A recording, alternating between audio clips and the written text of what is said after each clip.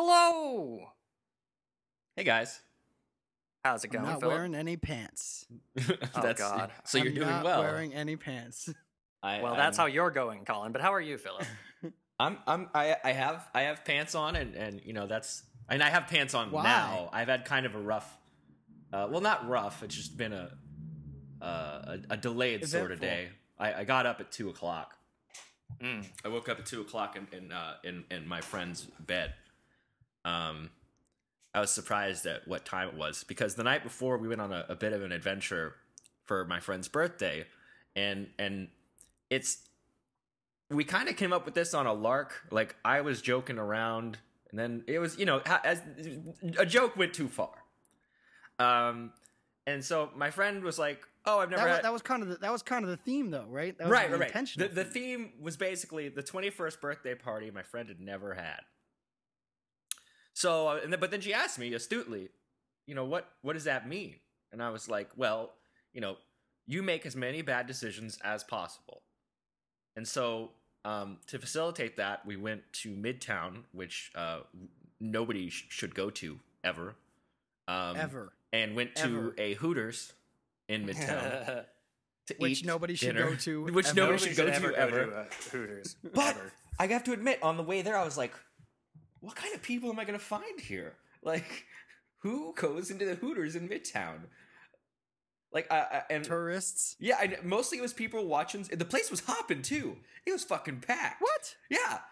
There were people like watching sports and shit, and like I was theorizing that the kind of people who go there are like the people who they come to New York, they stay in Times Square, and they're like, oh, I'm just gonna go out and find somewhere to eat, and not look anything up, just be walking around, and then eventually they just get tired, and then they're like, fuck it, I want some chicken wings, and then they go to Hooters.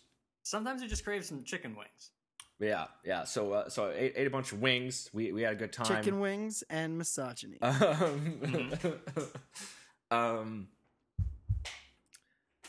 And so yeah, it was a bunch of Williamsburg hipsters, ironically eating at a Hooters, which kind of bothers me on the inside, and it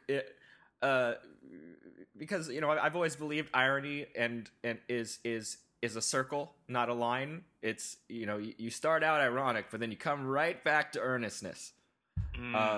We were I like that. I'm going to be stealing that. Yeah, we went in there ironically, but then we came all the way back around.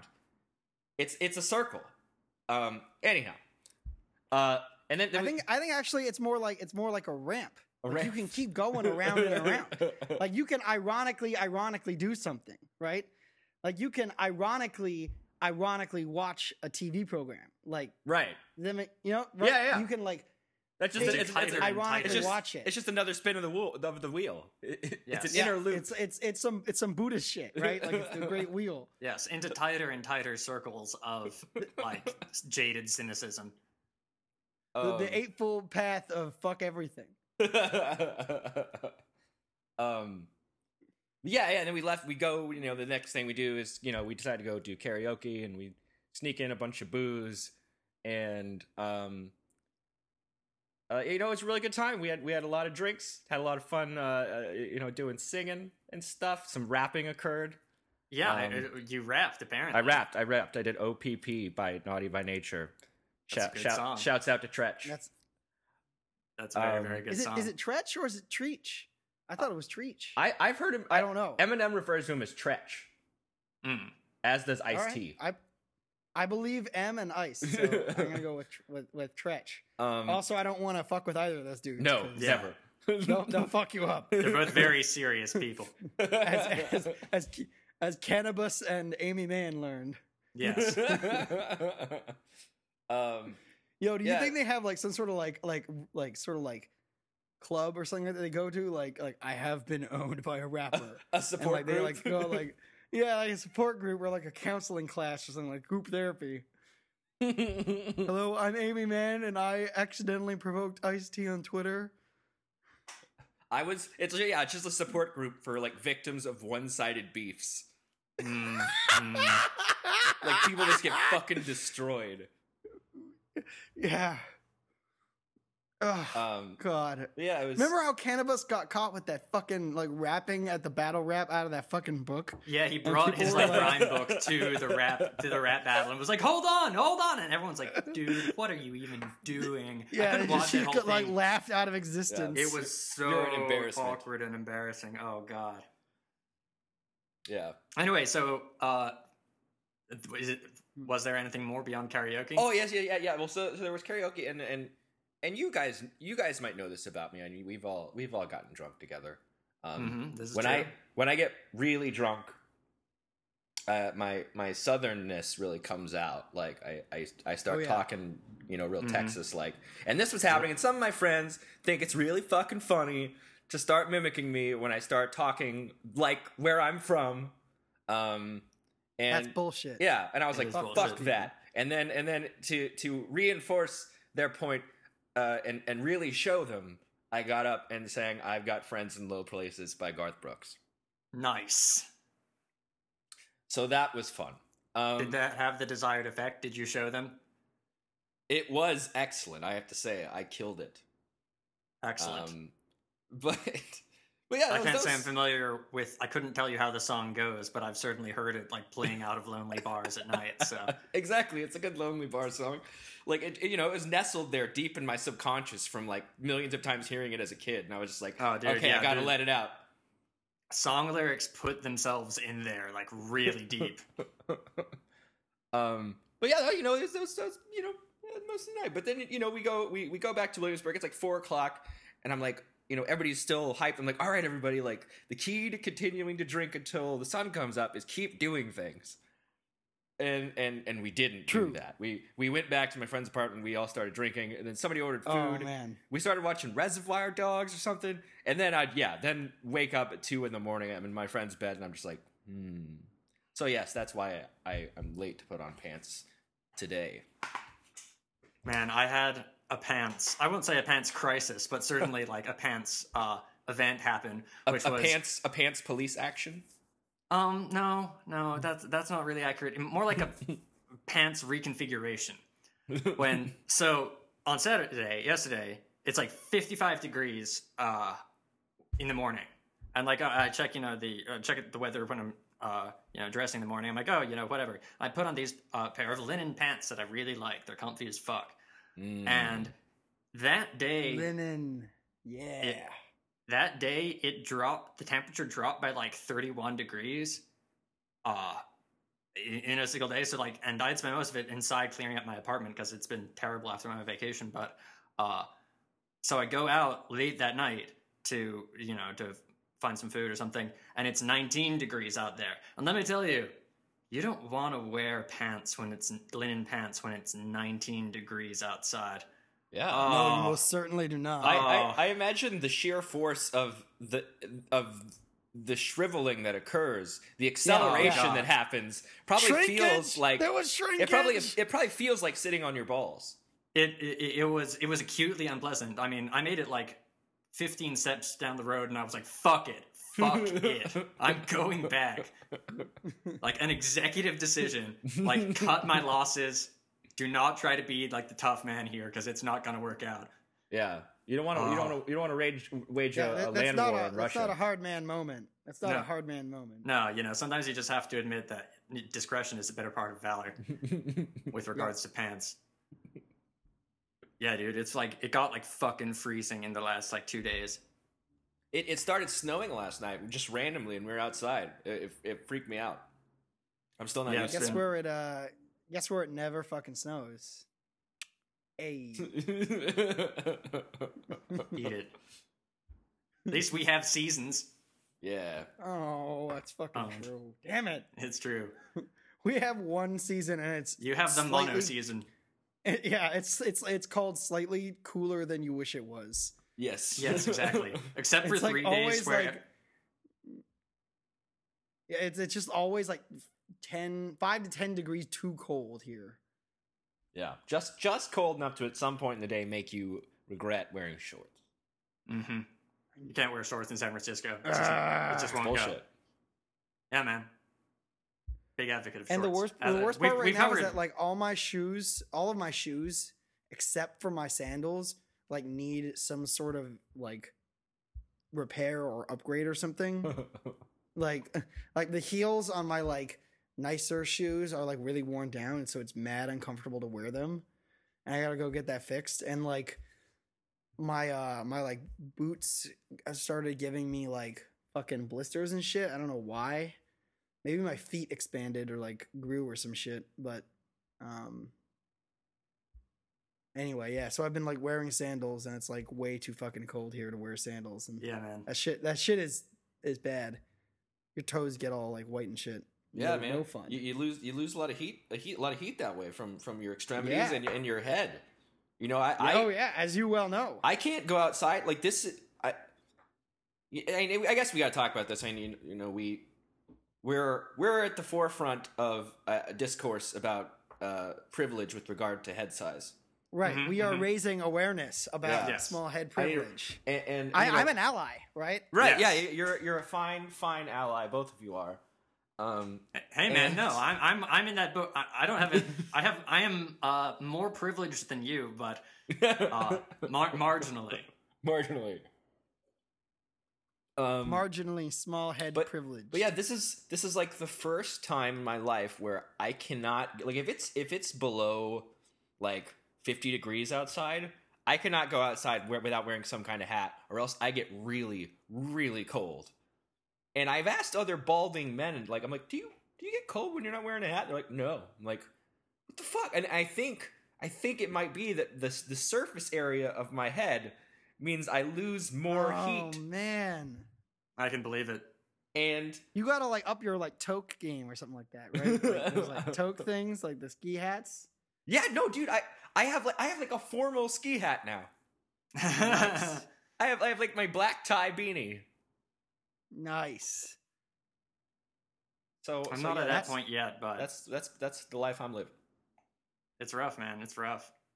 I was thinking, if you averaged out post-modem hair, like the hair content between the three of us, I think we all have a regular amount of hair. I think that's true. Yeah, Colin's very thick What are you head guys of trying hair. to say? I'm saying you have too much hair, Colin. We're saying we're And gonna we're going to take redistribute it. the fuck out of your hair. Oh shit. Twilight of the hair elites. Yes. It's gonna be rough and hopefully violent. No violence, please. Oh, fuck. I'm just imagining you guys like literally tearing my hair out and like gluing it to your head. That shit would be Victory! fucked up. Can- That shit would be fucked up. Can- That's some like Silence of the Lamb shit. Can I ask you guys about something? Yes, always. Yeah. The new consoles came out recently, and like none of us have one, right? Like we're Yeah, all it's like true. we're all like, you know, I'm- we're all in our mid-20s. We're all men of we have means, and none of us Yes, bought a we're new mean. console. And you know, I think we're all into video games. I don't know that I think we True. talked about this before. The existential crisis of being like, play video games as much as you used to, or especially like, you know, this is like it's like the presidential election. Like every few years this rolls around, the new console thing comes around, and you're like, this is the first time I gave zero shits. I don't know. I feel like I don't know if I'm I've changed fairly or they've changed.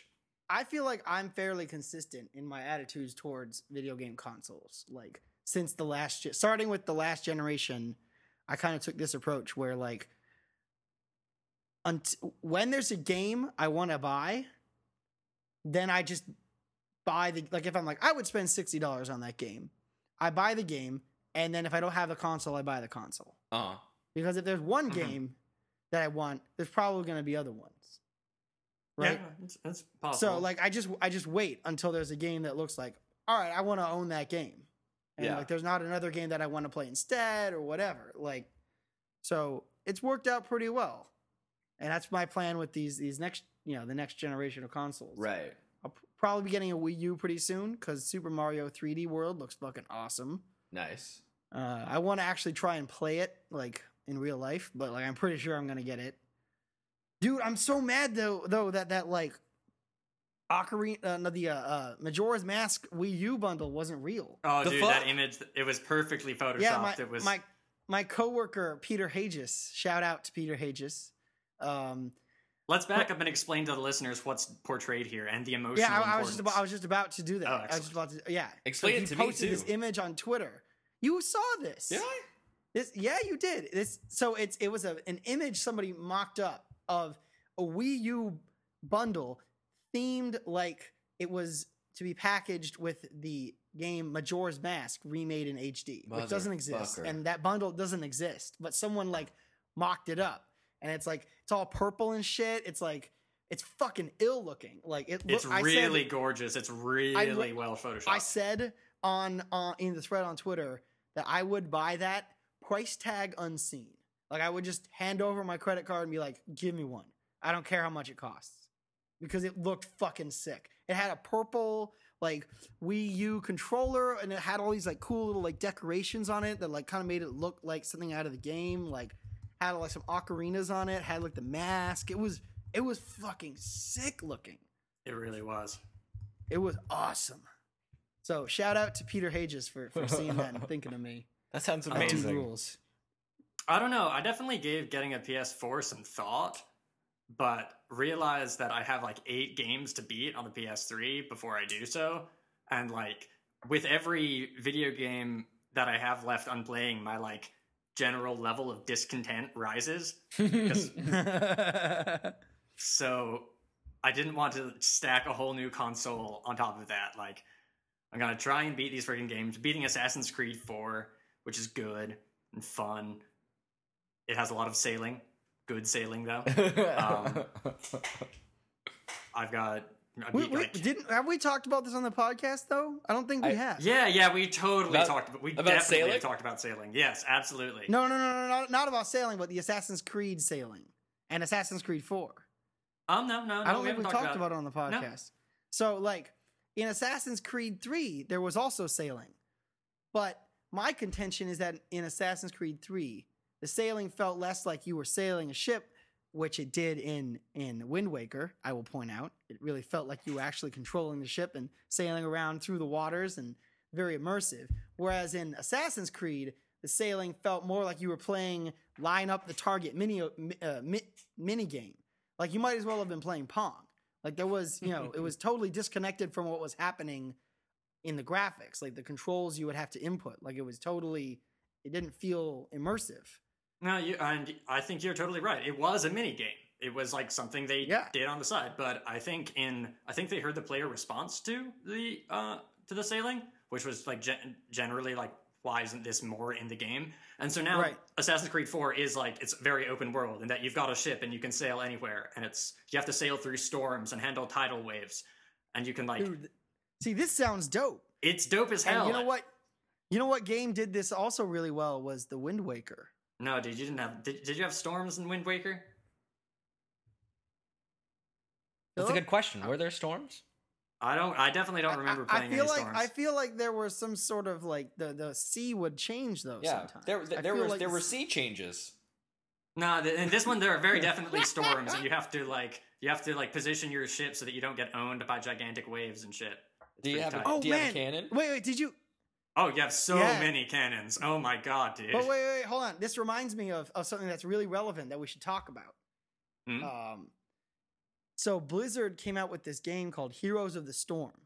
Isn't that their like League of Legends style thing? Right.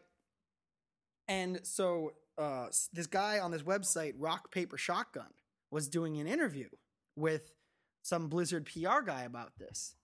And sort of towards the end of the interview, he asked him like, "Hey, what's up with like, the like all like just like in Dota and League of Legends, like there's like all these like scantily clad women all over the game, and it's like this is totally unnecessary. Like it's basically like a tower defense game essentially, right? Like, so he's like, what's up with all these like scantily clad ladies in this game? It seems like that's not particularly inclusive, right? Mm-hmm. It's kind of shitty. And the PR guy got really cold. He was like, yeah, we don't want to talk about that. And like, the guy kept kind of pushing him. He's like, well, why not? Like, this is a legitimate question. Like, and they like cut him off and like it was just really shitty. And like, and then the guy wrote a really good article in response to it too. He was talking about, just exactly why this is so awful and like how like, in the like League of Legends and like Dota, Defense of the Ancients, like game communities, there's a lot of like awful shit said towards women, and they get people using like all sorts of derogatory words and stuff like that. Pretty bad.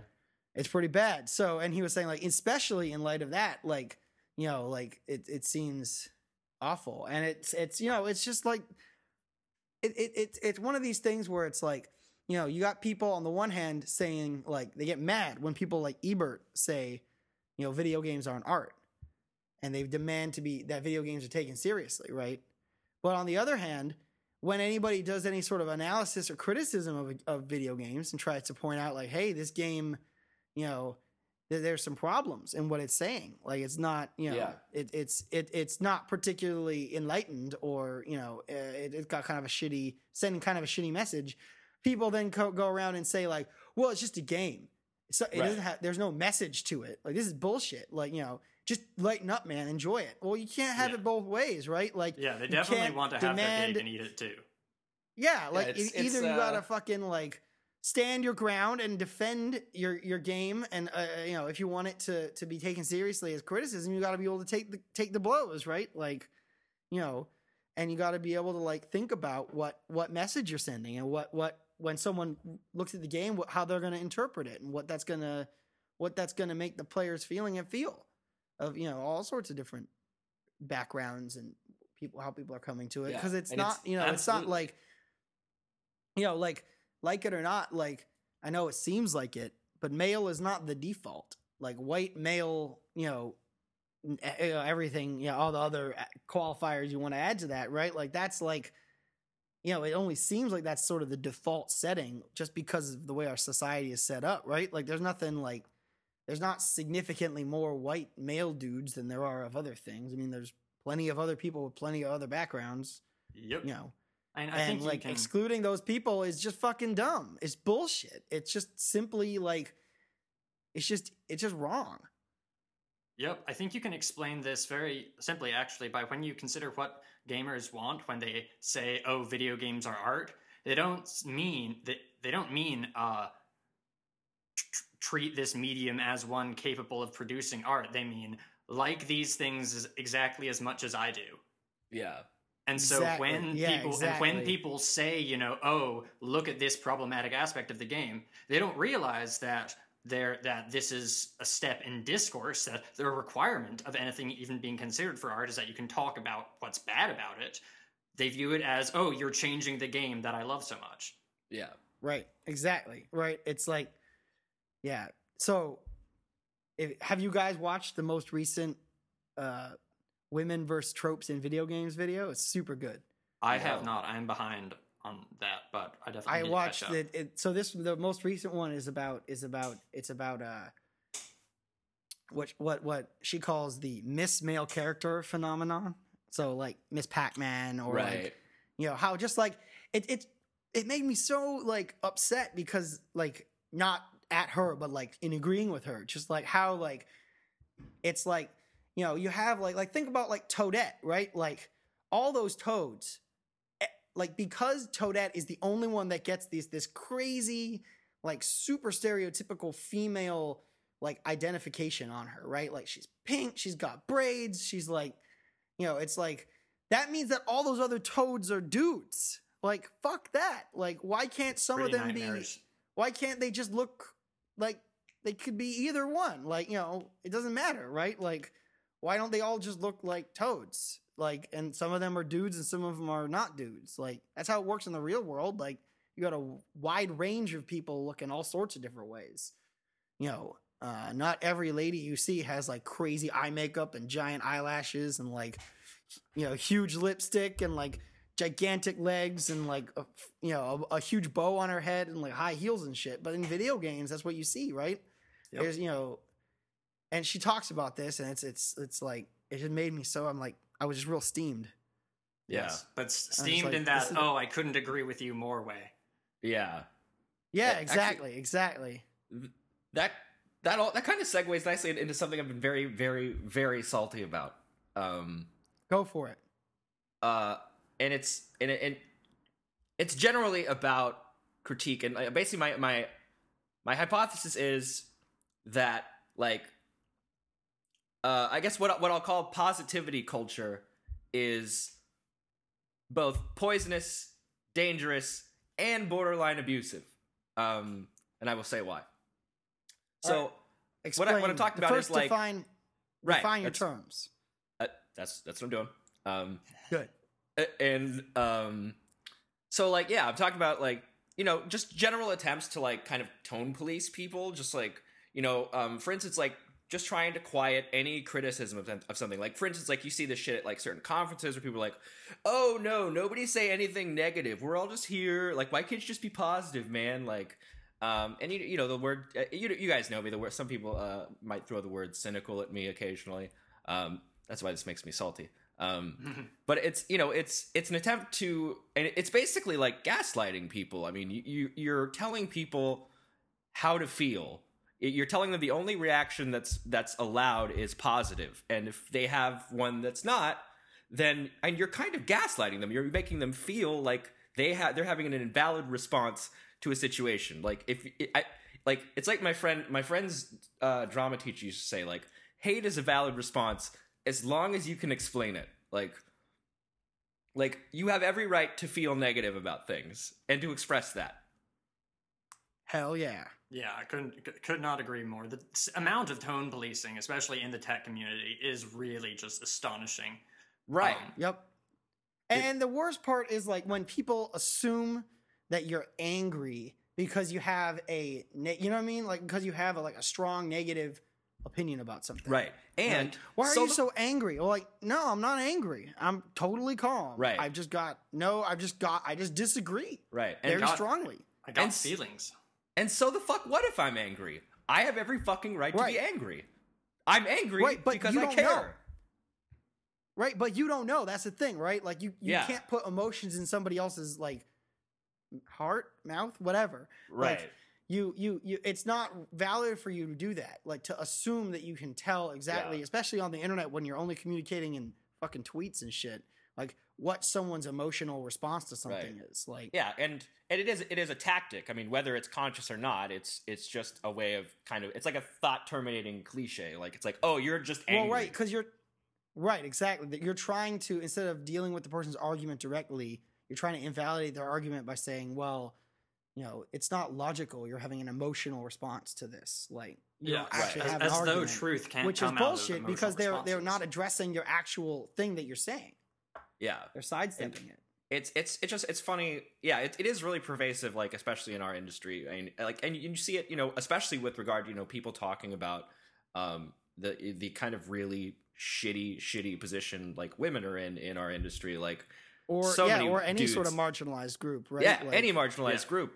But like then you even see it with stuff like like it's like at a conference, like I think it was like XOXO or some shit like that, like some people or even like Brooklyn Beta, like people were like, oh, like some people were like, oh, this kind of sucks, like these things were wrong with this conference this year, like like, hey, maybe we should talk about like the way we select attendees, or like or even like how we chose the venue and speakers, right? And then the people that organize are like, hey, there's no need to publicly criticize us. That's not cool, man. Like, go fuck yourself.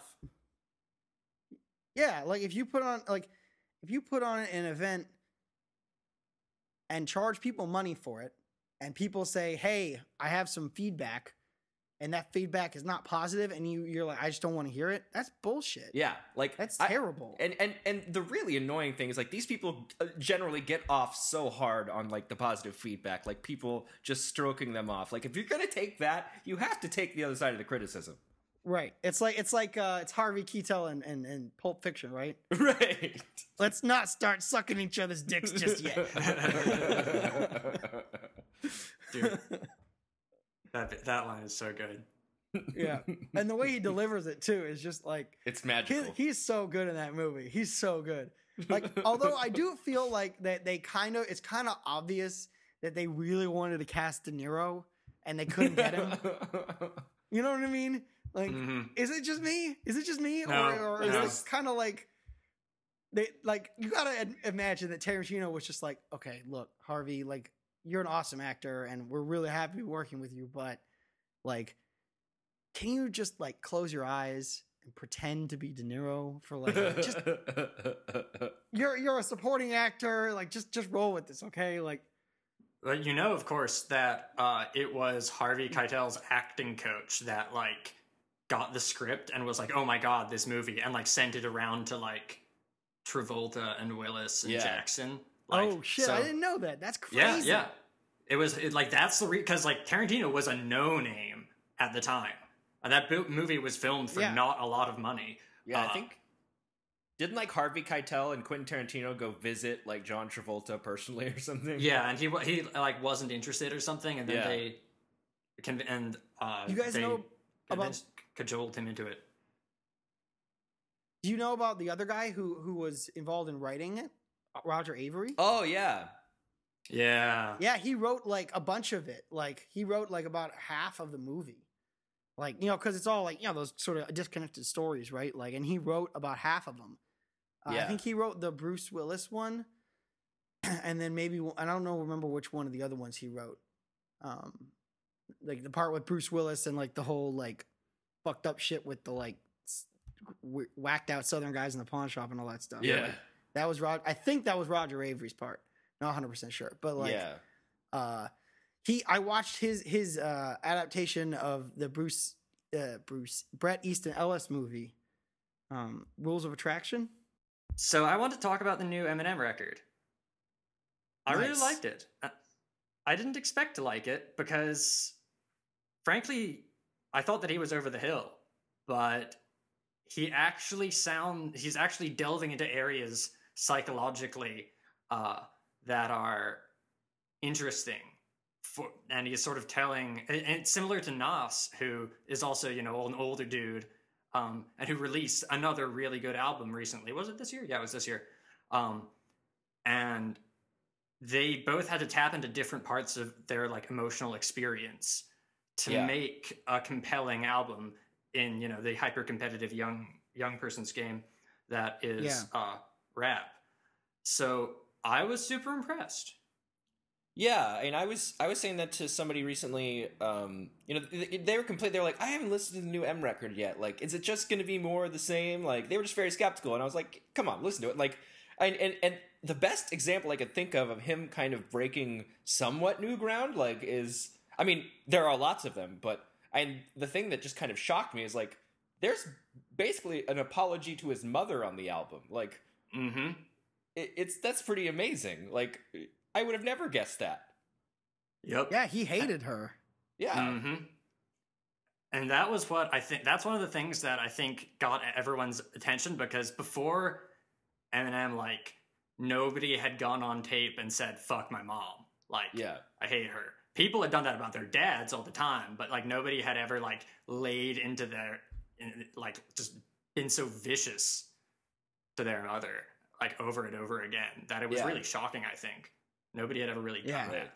And you know, he's so candid on the end, like the first like kind of like Stan sequel, like like, that's fucking amazing. Like, he's just very candid about like, this is the environment I'm releasing this record into. I feel like I'm over the hill. I'm worried as hell. Like, when he talks about like he was worried about dissing like Kanye and Lil Wayne. Like, he was like, I would have gotten murdered. Like, he talks about feeling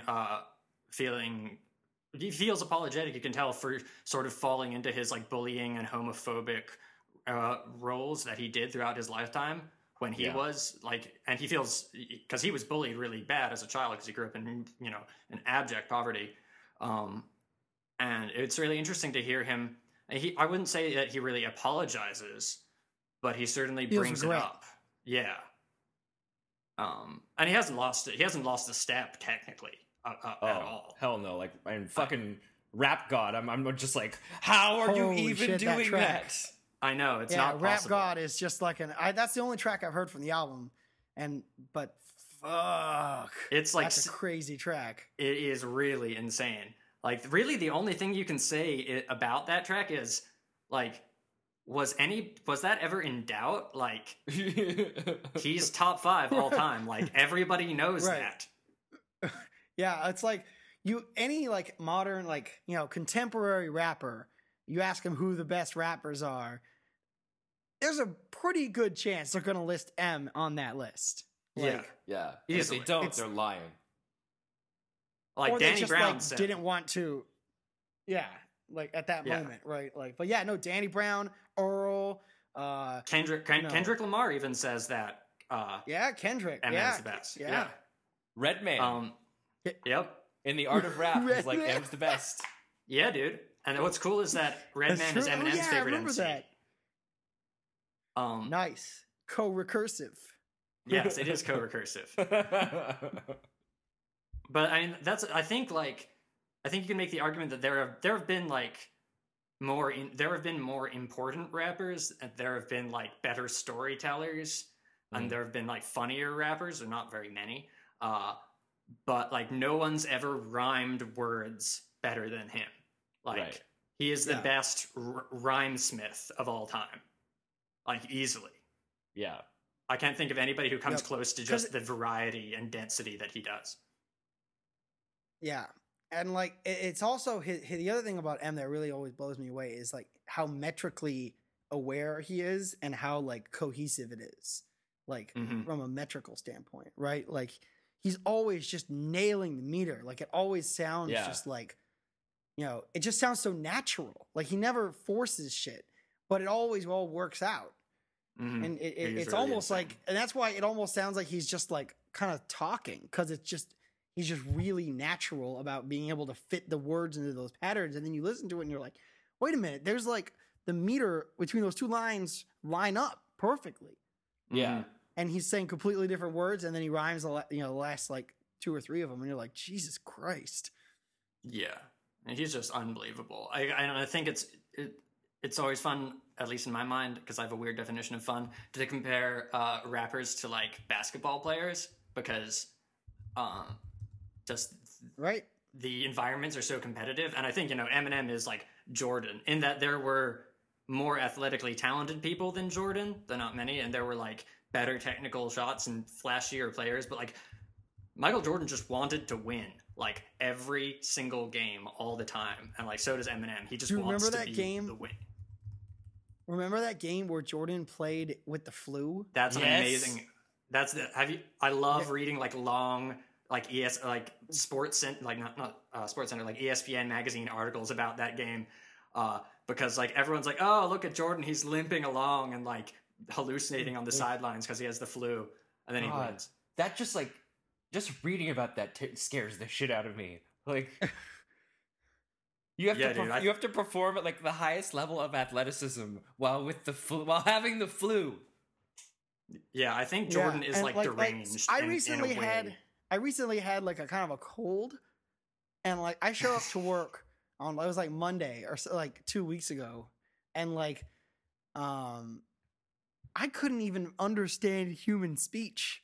Yeah. Like I was like I had to like all of my like brain's processing power was devoted to like interpreting a word, storing it with the other words in that sentence, and then making sure that the sentence was like properly parsed and I could understand the words that the person was saying. And I had no room left over for, trying to like think about what they were saying or come up with a response or anything like that. And I was just like, I am sick. This Yep. does not bode Yeah. well. And like then I like the next 2 days I was out. But like it was I can't imagine trying to play basketball in that Right. state. Like Yeah. I holy mean, shit.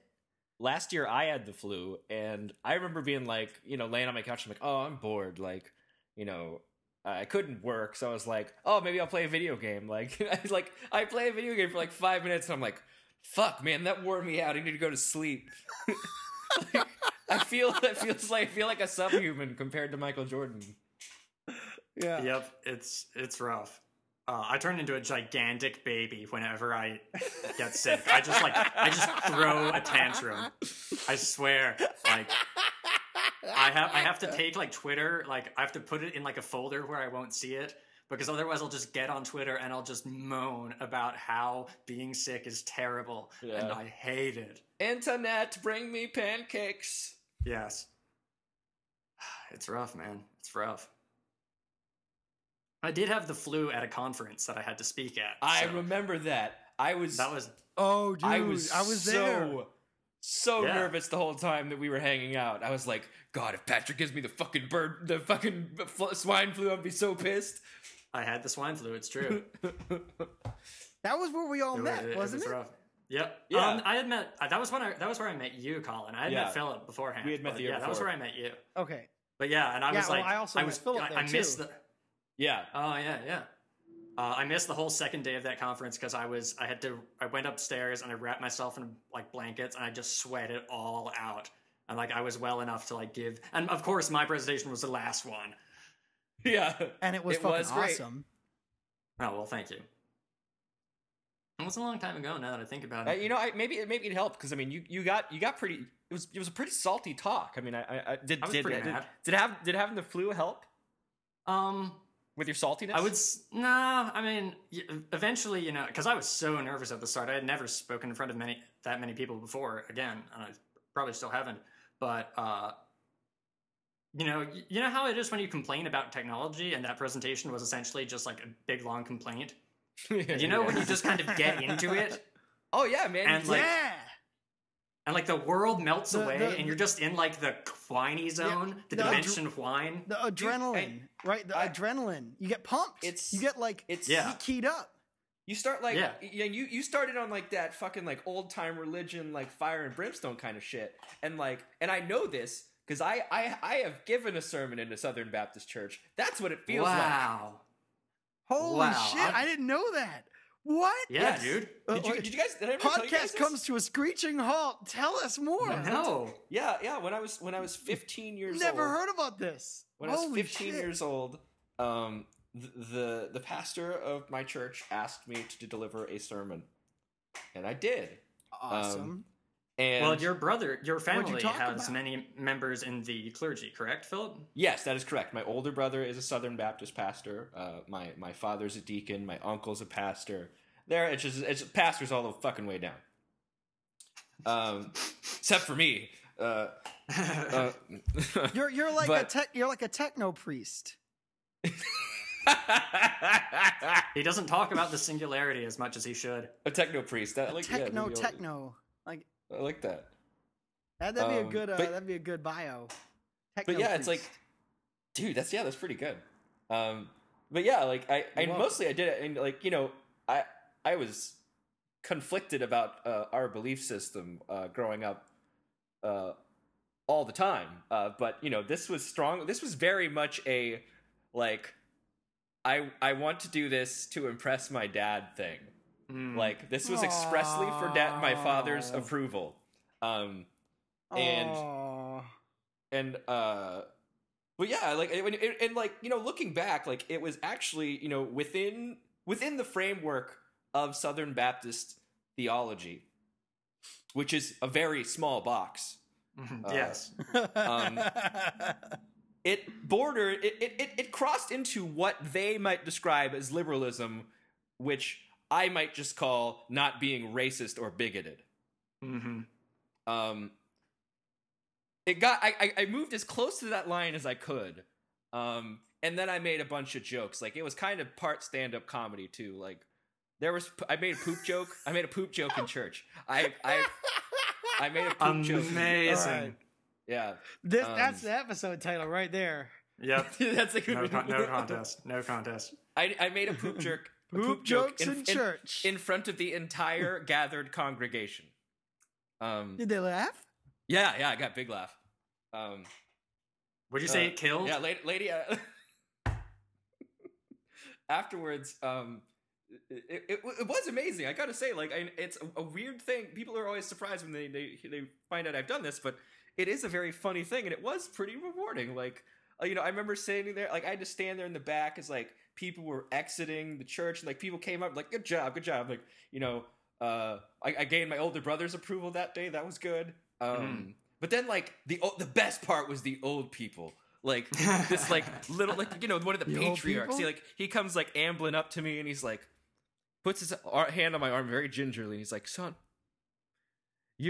what was it? He's like, you're like the boy whose lunch was turned into, like, the loaves and fishes for everybody. He's like, you brought only a little bit, but it fed many. And I was like, That's a pretty good compliment. Like, I was like, Jesus Christ. Sorry. Yes, Jesus. exactly.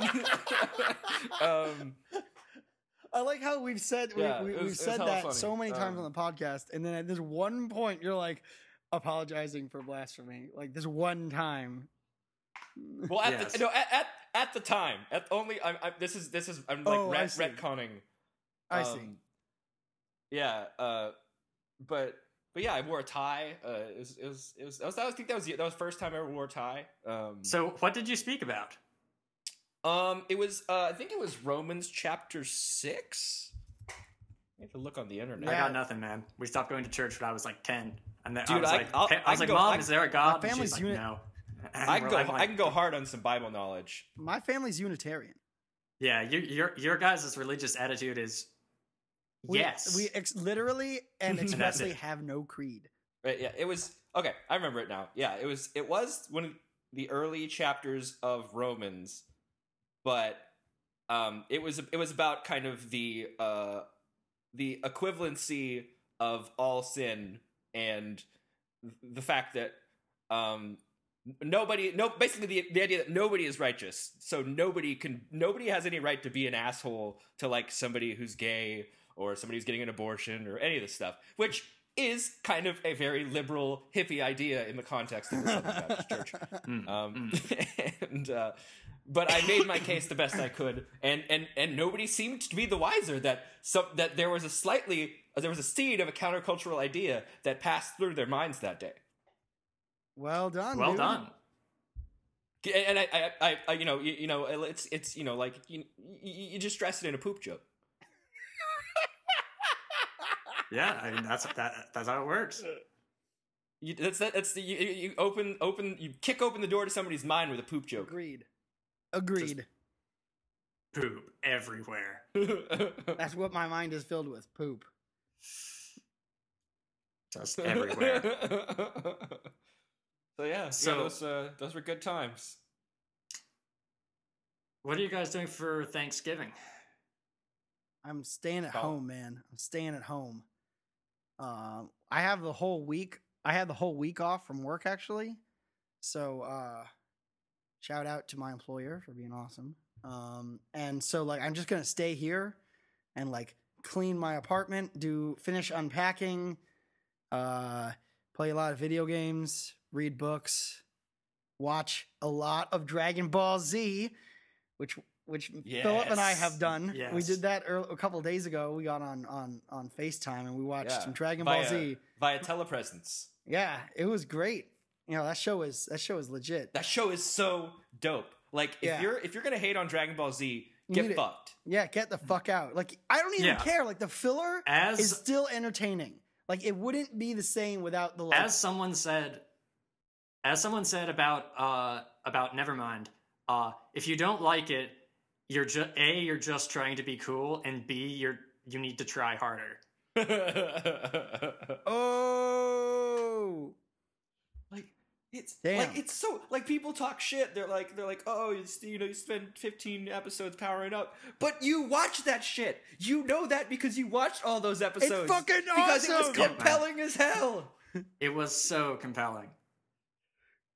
dude, it's so good. Like even the filler is like that's the problem with Dragon Ball Kai, right? Is They that cut that it shit out. moves too fast. It's like I've never. they cut out the suspense. Yeah, Dragon They cut it out. Dragon Ball- There's no suspense. Dragon Ball Kai is Dragon Ball without the foreplay. Yeah.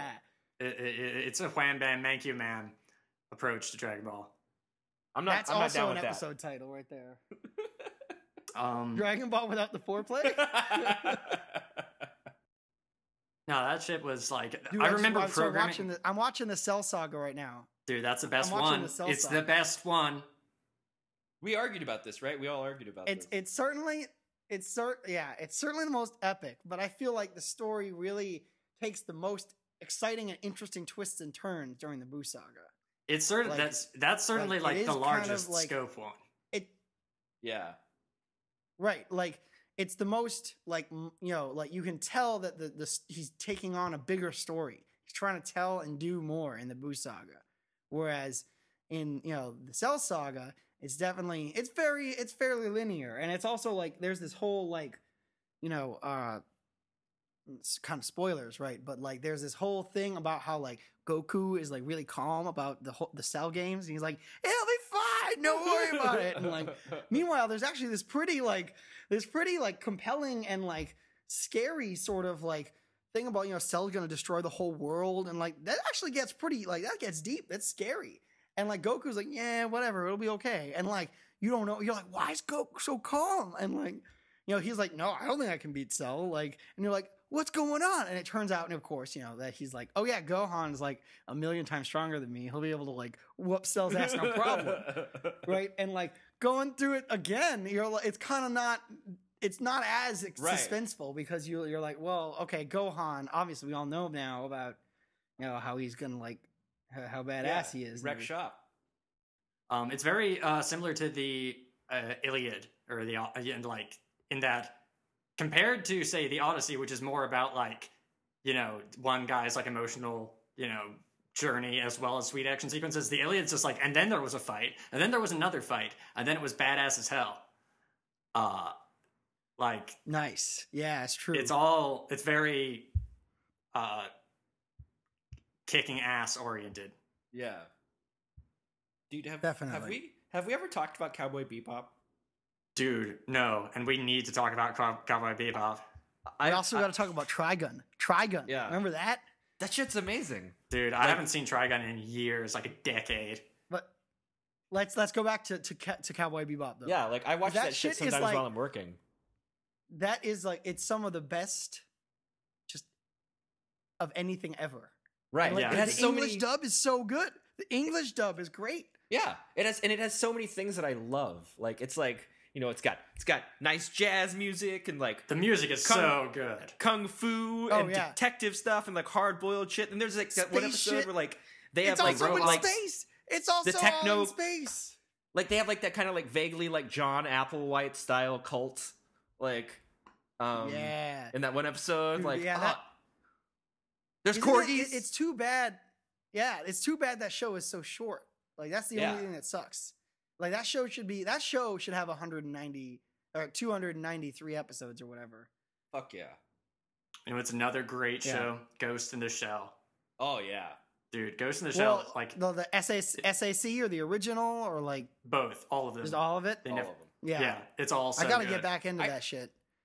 I never saw Ghost in the Shell 2. I gotta get on that, because I think I've seen a smattering of it, but not the whole thing.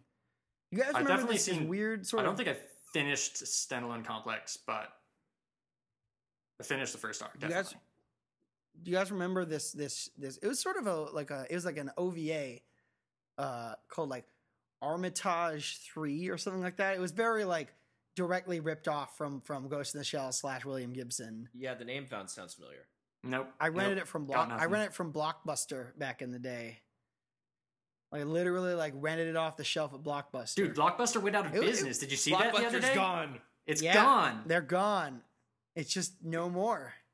What was up with that name, though? What was up with the name Blockbuster?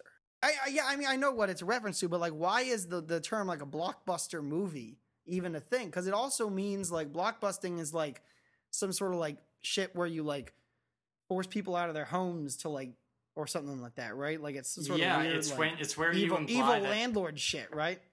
Yeah, it's where you imply that minorities are moving into the neighborhood, and like crime will go up. So you induce like the landed gentry to move out and sell their homes at a loss. Right.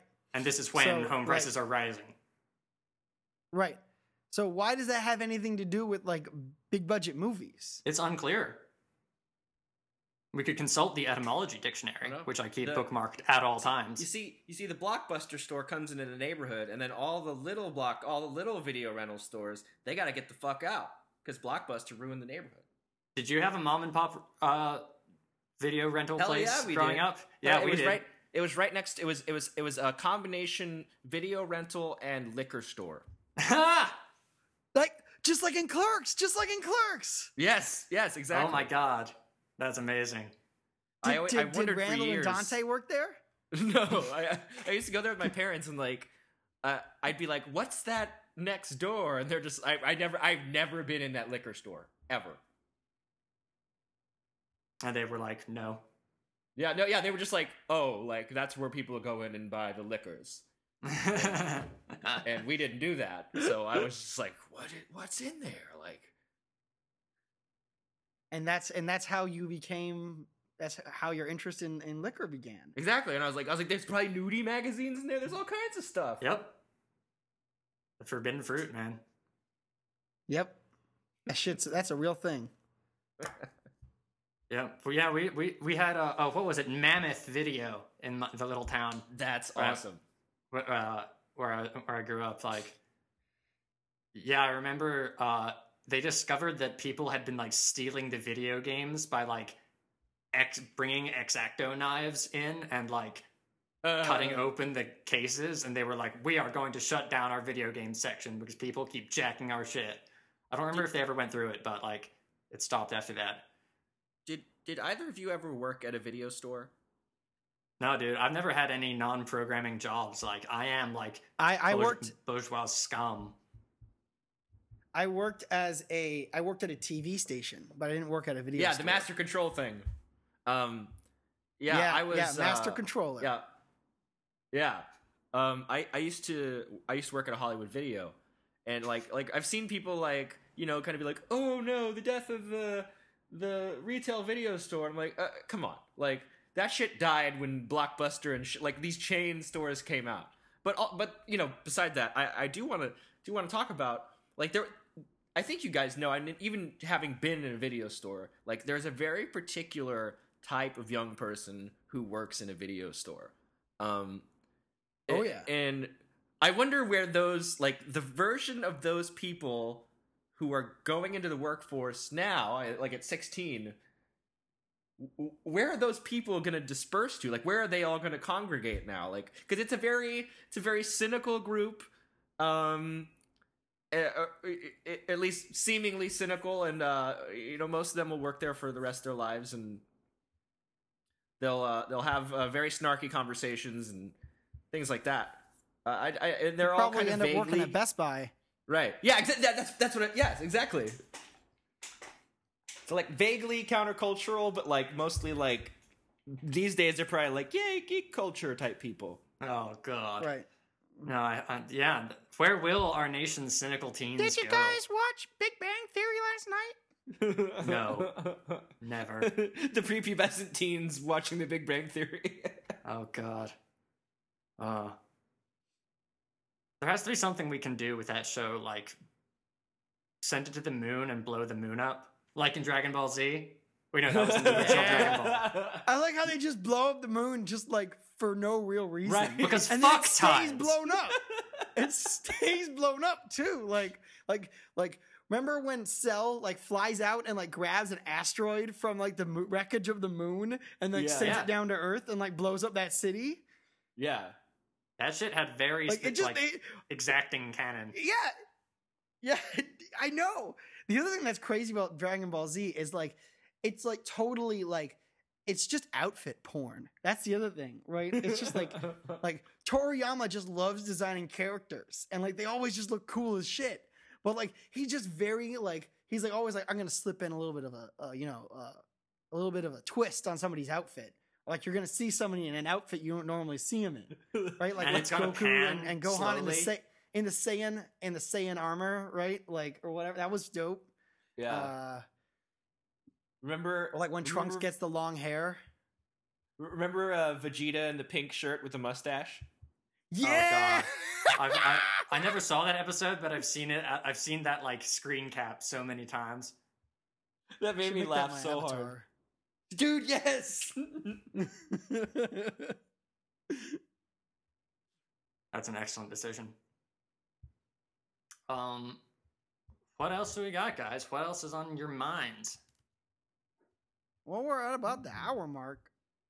I wanted to say, I don't know if you guys saw, but Outcasts are getting back together, and while I went for some tours, and while I was in my brief sojourn to the European continent recently, all I listened to was Outcasts, so I'm just gonna take credit for that. Good job, Patrick. You're very welcome. Bringing people back together. Yes.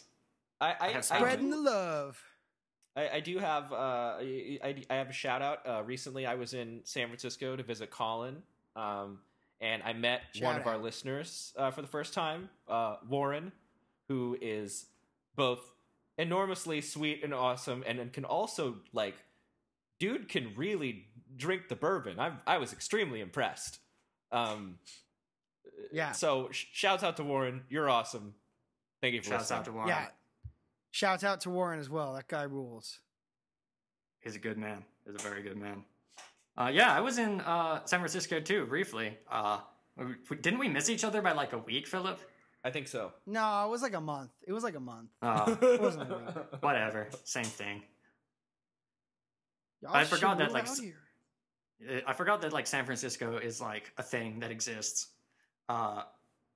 It's just so it has not changed in any perceptible way in the years since I lived there.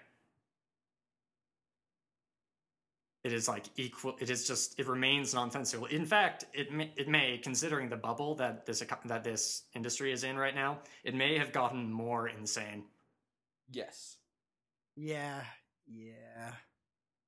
It's bubbles. Sigh. They're a thing.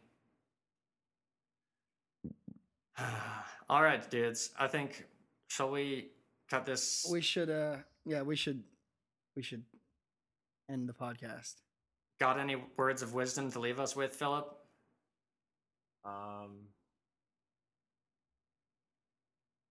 Nothing about Hooters. I got Go, Colin. I got some actual words of wisdom that I shared with another friend of the show recently, Oh yes, that's right. Emily. Well, one of the Emilys who's a friend of the show. We have many fans named Emily for some reason. young- Anyway, what was the wisdom? Young Emily. The wisdom is that, all right, if you tell somebody that you like them and they're not like super excited about that, go move on and find somebody else. Because like Those are just some think good about it. words Like, of wisdom. It seems so it simple. from if you just think about it from the reverse, right? Like if somebody you liked told you that they liked you, how would you react? You'd probably be like, hell yeah, and you'd be like really excited, right? And now think about if somebody who you didn't like said, hey, I like you. You'd probably be like, well, I don't know. Like, I mean, you're very attractive, but there's just not a spark, blah, blah, blah, right? Like, that's sort of the response you might say. Like, or, you know, if you were kind of a chicken shit, you were an adult, you would say like, you might say like, that's very flattering, but no thanks. Or something like that, right? Like, you know, so it's like, you know, I mean, I'm speaking from personal experience here. I mean, I definitely have been hung up before on people who did not like me anywhere near as much as I liked them. So it's, you know, if someone's not, you know, super fucking excited and jazzed about you, move the fuck on as quickly as you can. Yeah. Like from being in that sort of, you know, like limerent state, right? Like you don't have to like cut them out of your life, but like just get over them. Yep, and it's then easy you'll to be move. happier. Or just hold on to that shit, right? And be like hold on to it and say like, oh, well, you know, if I just keep at it, you know, I just keep at it, then it'll work, right? They just don't. No, they're just afraid to admit it, right? It's not how people work. It's not healthy. So that's my word of wisdom. Like, damn son, the person you're excited about isn't excited about you back. Move on. Damn. All right. Mic drop.